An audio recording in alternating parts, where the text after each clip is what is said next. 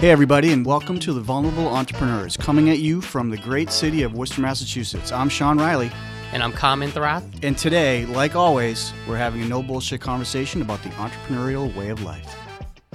Kam, I'm very excited about today's episode. I'm excited because we are going back in time, back to the medieval days of knights, kings, queens, and warriors. What does all that have to do with today? Well, it's relevant to today. I think the roles of what it was in the medieval is still relevant today for any business or entrepreneur. So what does that mean? How are we going to give you clarity? Who's the king? Who's the queen? Who are the warriors? Right. And who should you aspire to be? Do you want to be a warrior or a king or a queen? Very intriguing questions today. I personally think we need to be kings and queens as entrepreneurs. Yes. What does that role mean? We've had the discussion multiple times. We've talked to a lot of other entrepreneurs and even leaders and managers about their job and their role. So the kings and queens is really in charge. You're a manager, you're VP, you're the strategist. You're overseeing and really understanding the vision and the strategy versus the warriors are the players. They're the ones that are executing. Like, for example, for my company as a marketing agency, our warriors are our graphic designers, videographers, our content writers, our photographers. Our kings and queens are my project managers, my operational managers, myself as a CEO. How does those roles play out? When you have, let's say you're a 2-person shop, right, Sean, and you're trying to grow versus even a 5-person business to a 50-person business. Right. It doesn't really matter how big, your army is. It doesn't matter how many knights and warriors you have. You have to have a visionary. You have to have a king or a queen that is focused on really the war, not the battle, right? The king and queen are focused on tomorrow. What does the kingdom look like tomorrow? The warriors, the doers, the operational people, as you describe, are focused on the task at hand. Warriors do something, they go to battle and they die. Well, if the king goes to every single battle, he's going to die. And what happens to the kingdom when the king is acting as a warrior? Same thing with companies. If the strategist, the king, the entrepreneur, the leader gets bogged down in the operation of the company, which is not to say it's not important, but if they become a doer, if they become a warrior, what happens to the kingdom and the castle behind them? Well, I would argue it starts to fail because there's no visionary, there's no leader, there's no king or queen there to be worried about tomorrow. Well, if you're a startup, you're bootstrapping, right? You're wearing several hats. So what advice do we give that person? I remember when I started the agency, I was wearing several hats. I was out there selling. I was doing the fulfillment work. I was doing the operations, the HR, the payroll, all that jazz, right? So as I grew, I knew I had to delegate. I knew I had to find warriors because I couldn't do it myself. So what advice did you give to someone who's in that same position where they're doing it all themselves and they're just like, no, it was tough for me to let go because I knew what I wanted. I know the level of detail and the passion I'm putting behind it. So it was really tough for me to let go and say, can I trust someone else to deliver the fulfillment? Right. When do you know it's the right time, or is it ever a right time? I think the right time is when you decide to do it, really. I mean, you can't have a preconceived conception of, okay, in 6 months, I'm going to be building the team. I think if you manage a small team in a company or you have a small company that you're starting, whether it's just yourself or someone else, you have to play those roles at first. But the idea is that you can never lose sight of what the vision of what you're trying to do is.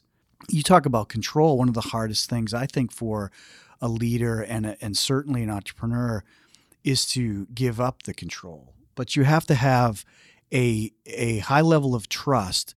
But again, if you're focused on the vision, really what got you there? Why did I start this company, or what is the direction that I want my team to go in? If you keep that in focus, it becomes less of I need it done my way, more so you become more open and flexible and say, this is the vision that I'm trying to get to. This is where I see our company getting to. There are multiple ways to get that there. I can give up that control a little bit and still achieve the vision. So a leader has to have an open mind. Like I was talking to him earlier about the king and queen. There's many different ways to win a battle. Your vision should be, we need to win the battle. And you let your warriors, your subordinates in the company, your operational people, they're the ones that help you determine how you're going to do it. But the why and the what is you as a king and a queen. That's your responsibility. That's a good point there. So when you have the why and the what, and I get caught in this sometimes where other folks that when we were smaller, you're kind of in touch with everyone, right? So everyone knows what's going on. Right. But when you start to grow, you feel this little disconnect. The communication might be not clear. Like, people are seeing more people coming in, or products are changing, or just things are shifting in the company. Everyone's like, what's going on? There's rumors. So to really focus on what you're doing for your vision, you have to really get good at communicating. Finding ways to communicate that, if it's in your weekly meetings, if it's in an email to summarize all the different progress things that you're doing, so that what you're trying to do is you want to make sure people understand the vision. You want to get buy-in, but you also want to make sure your culture also doesn't diminish because people are just confused. What are some good examples, do you think, to help people, Sean, to really understand the vision when they're not maybe as close to that CEO or that manager, right, and other people in other departments are like, what's going on? Right. And that's a great point. I think that the word communication gets diminished a lot. And I really think that that's a glue in any type of team or organization, whether it's a sports team or a company or an entrepreneur that's starting a company, or if it's a parent-child relationship, or it's your own relationship at home, a husband and wife, boyfriend, girlfriend. It's all about communication, and it gets taken for granted. I love the dichotomy of communication. You'll speak to one person on one side of the table and they'll say, oh, I'm a great communicator. I don't know how you don't understand this. And then you talk to the other person and they're like, I have no idea what we're doing because it's not communicated. So the key really is to understand that the communication is your lifeline to the entire organization, whether you're in the mailroom communicating up or you're the CEO communicating down. And in order for you to be successful, I would argue in anything, you have to have communication. You have to have this lifeline it's two ways, that is based on trust and the appreciation of what it is, the vision of whatever it is you're trying to do, in order to all work towards that particular vision. It's all about communication, whether it's electronic or talking or however you do it. It has to be constant, it has to be consistent, and it has to be two ways. And there's a fear factor too with that. A lot of leaders will say, or particularly higher ups in business, I used to hear this a lot, that they'll say, well, I'm a good communicator, I must be, because nobody ever comes back to me and says, I don't understand this. But you talk to some of the operational people, the people a little bit lower down in the hierarchy, and they'll say, well, yeah, I would never go. I'm scared to go talk to the entrepreneur, or he's never available, or I'd be afraid I'd lose my job if I give my opinion, or we have to do it that way or whatever. It's interesting to get two different perspectives when everybody will say, well, communication's easy, so we really don't focus on it. And I would argue it's the number one killer in relationships, friendships, business, companies, teams, sports teams. I mean, if I'm Bill Belichick and I want to run this play and I don't communicate that effectively to Tom Brady, chances are pretty good that that play is not going to get run the way we want it to get run.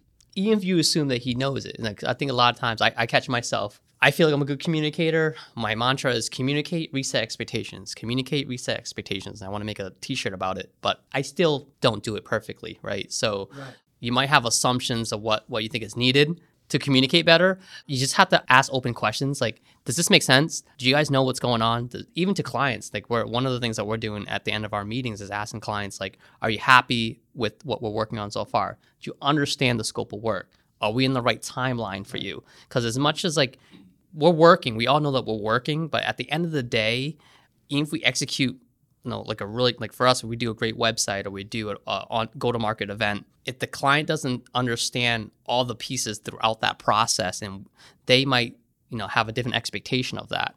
Same thing with like your spouse or significant other. If they're asking questions probably for you about where you're at with your company, where you're going. You're having these conversations at home about the company and where it's going, your career, because you're putting a lot of your time and effort and your passion behind that.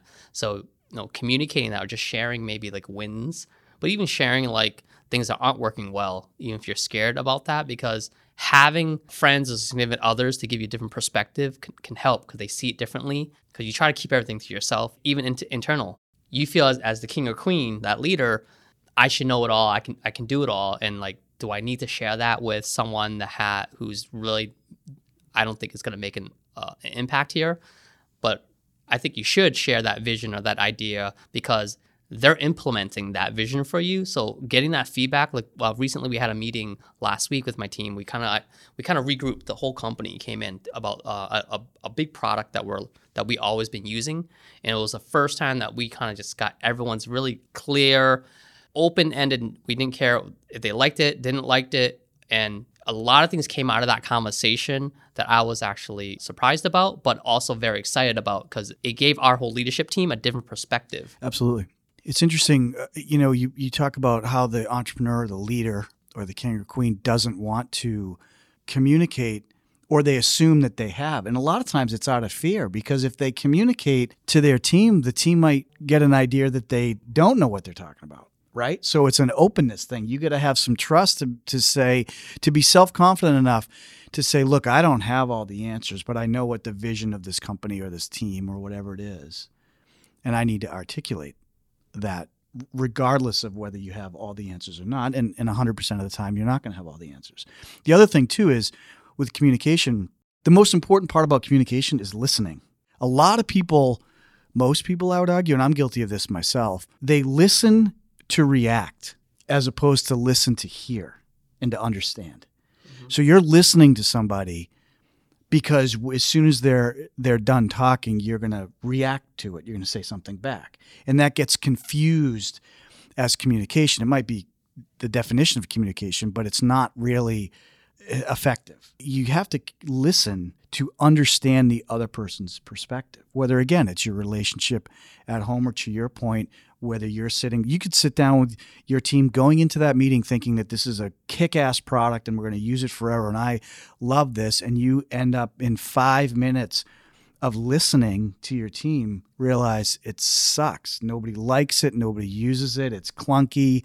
It might solve this person's job or this person's task, but it doesn't solve this person. And you have a different perspective, not by talking, but by listening. So I think that that's huge. And, let's take it back. A king that wants to go to battle back in the medieval times instructs his warriors or knights to go to battle. Well, there's no email or, oh yeah, they just sent me a text. They're ready to go ahead and start sorting everybody. It didn't work like that back then. You got to send out a messenger and hope the messenger doesn't get killed and everybody's waiting around for the messenger to get back. Like, that's communication, man. You got to wait. You can't just react and say, well, they must have got the text. Let's go scale the wall and realize where the hell is everybody. Oh, well, they didn't get the text. I don't have any service in this area of the forest that the Falcon didn't come. Right. The Falcon slammed into a tree somewhere or whatever.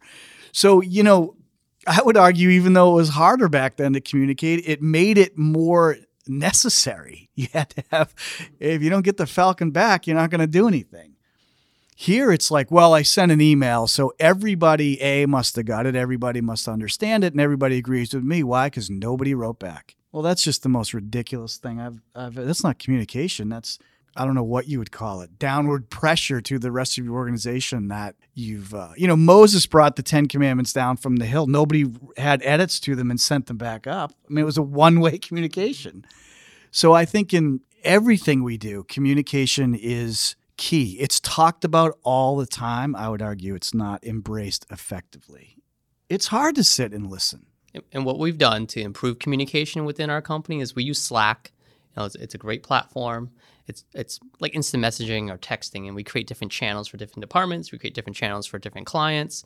You can create different groups, but it's great for quick communication back and forth versus filtering through all the email responses, right? We use email mainly for documentation, if it's something that's important, but also just more for client facing. And then, of course, some folks internally, we have to use text, but we're providing multiple communication channels, and we make sure we get feedback from our team members. What's the best communication channel for if it's a project or if it's just internal versus external? So you have to figure that out. As a king and queen out there, you have to figure out what's the best way to communicate that's effective. Don't just try to find busy work, but it has to be efficient and effective. In summary, the takeaways that we really want you guys to have here after listening about this subject matter, is one, that as much as you think you're great at communicating, get feedback from your team members, get feedback from your warriors and all the players in your company about, is there anything we can do better? Because then they can have a better understanding. What is the vision of that entrepreneur or my manager who's managing us? Having that two-way fluid communication is crucial to building that culture.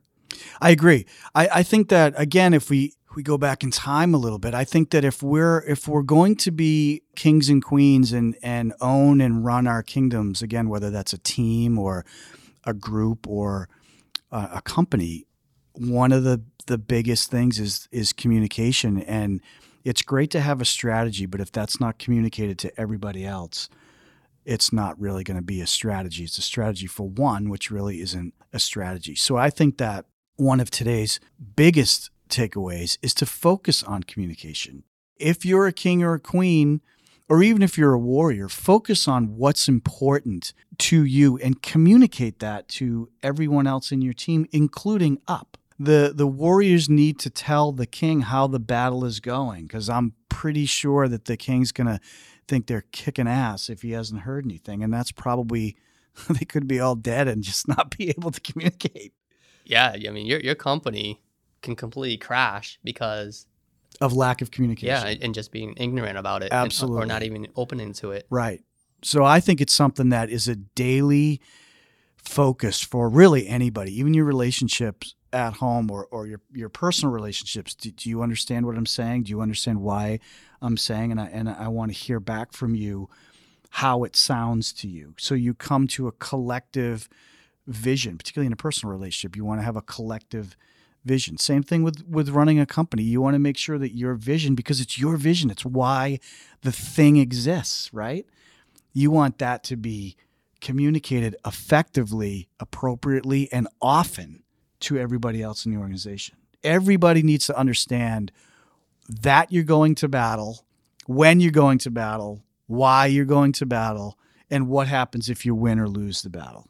That's the king and queen's job. That's not the warrior's job. But the warrior has to understand it. And that's the second takeaway, Sean, that you're saying, like that vision, the strategy, which you just summarized right there. So the second takeaway for you guys who are listening here, and you could be driving or walking, start thinking about that. Do you have a clear vision of where you're going with your business and for yourself? Exactly. So then you can create tangible goals from that vision, and everyone else can understand that vision as well. The more you communicate and the more you listen, the better off that vision is going to turn into a strategy, which turns into milestones, which turns into attainable things you can touch, success that you can touch. And that's really where it starts, is communication. I think we covered a lot here today. Welcome your feedback. Have a kick-ass day. Crush it out there. And come back for our next episode. Go out there and be kings and queens. That's what it's all about. And if you want to be a warrior, that's cool too. But being a king or queen's much better. Have a great day, everybody. Cheers.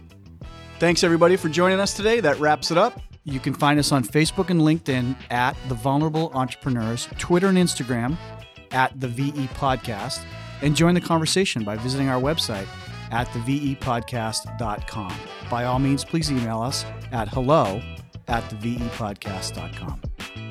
Thanks for listening today. We understand that every minute of your day is so valuable and precious, and appreciate you sharing this time with us. And remember, whatever your 100% is, give it.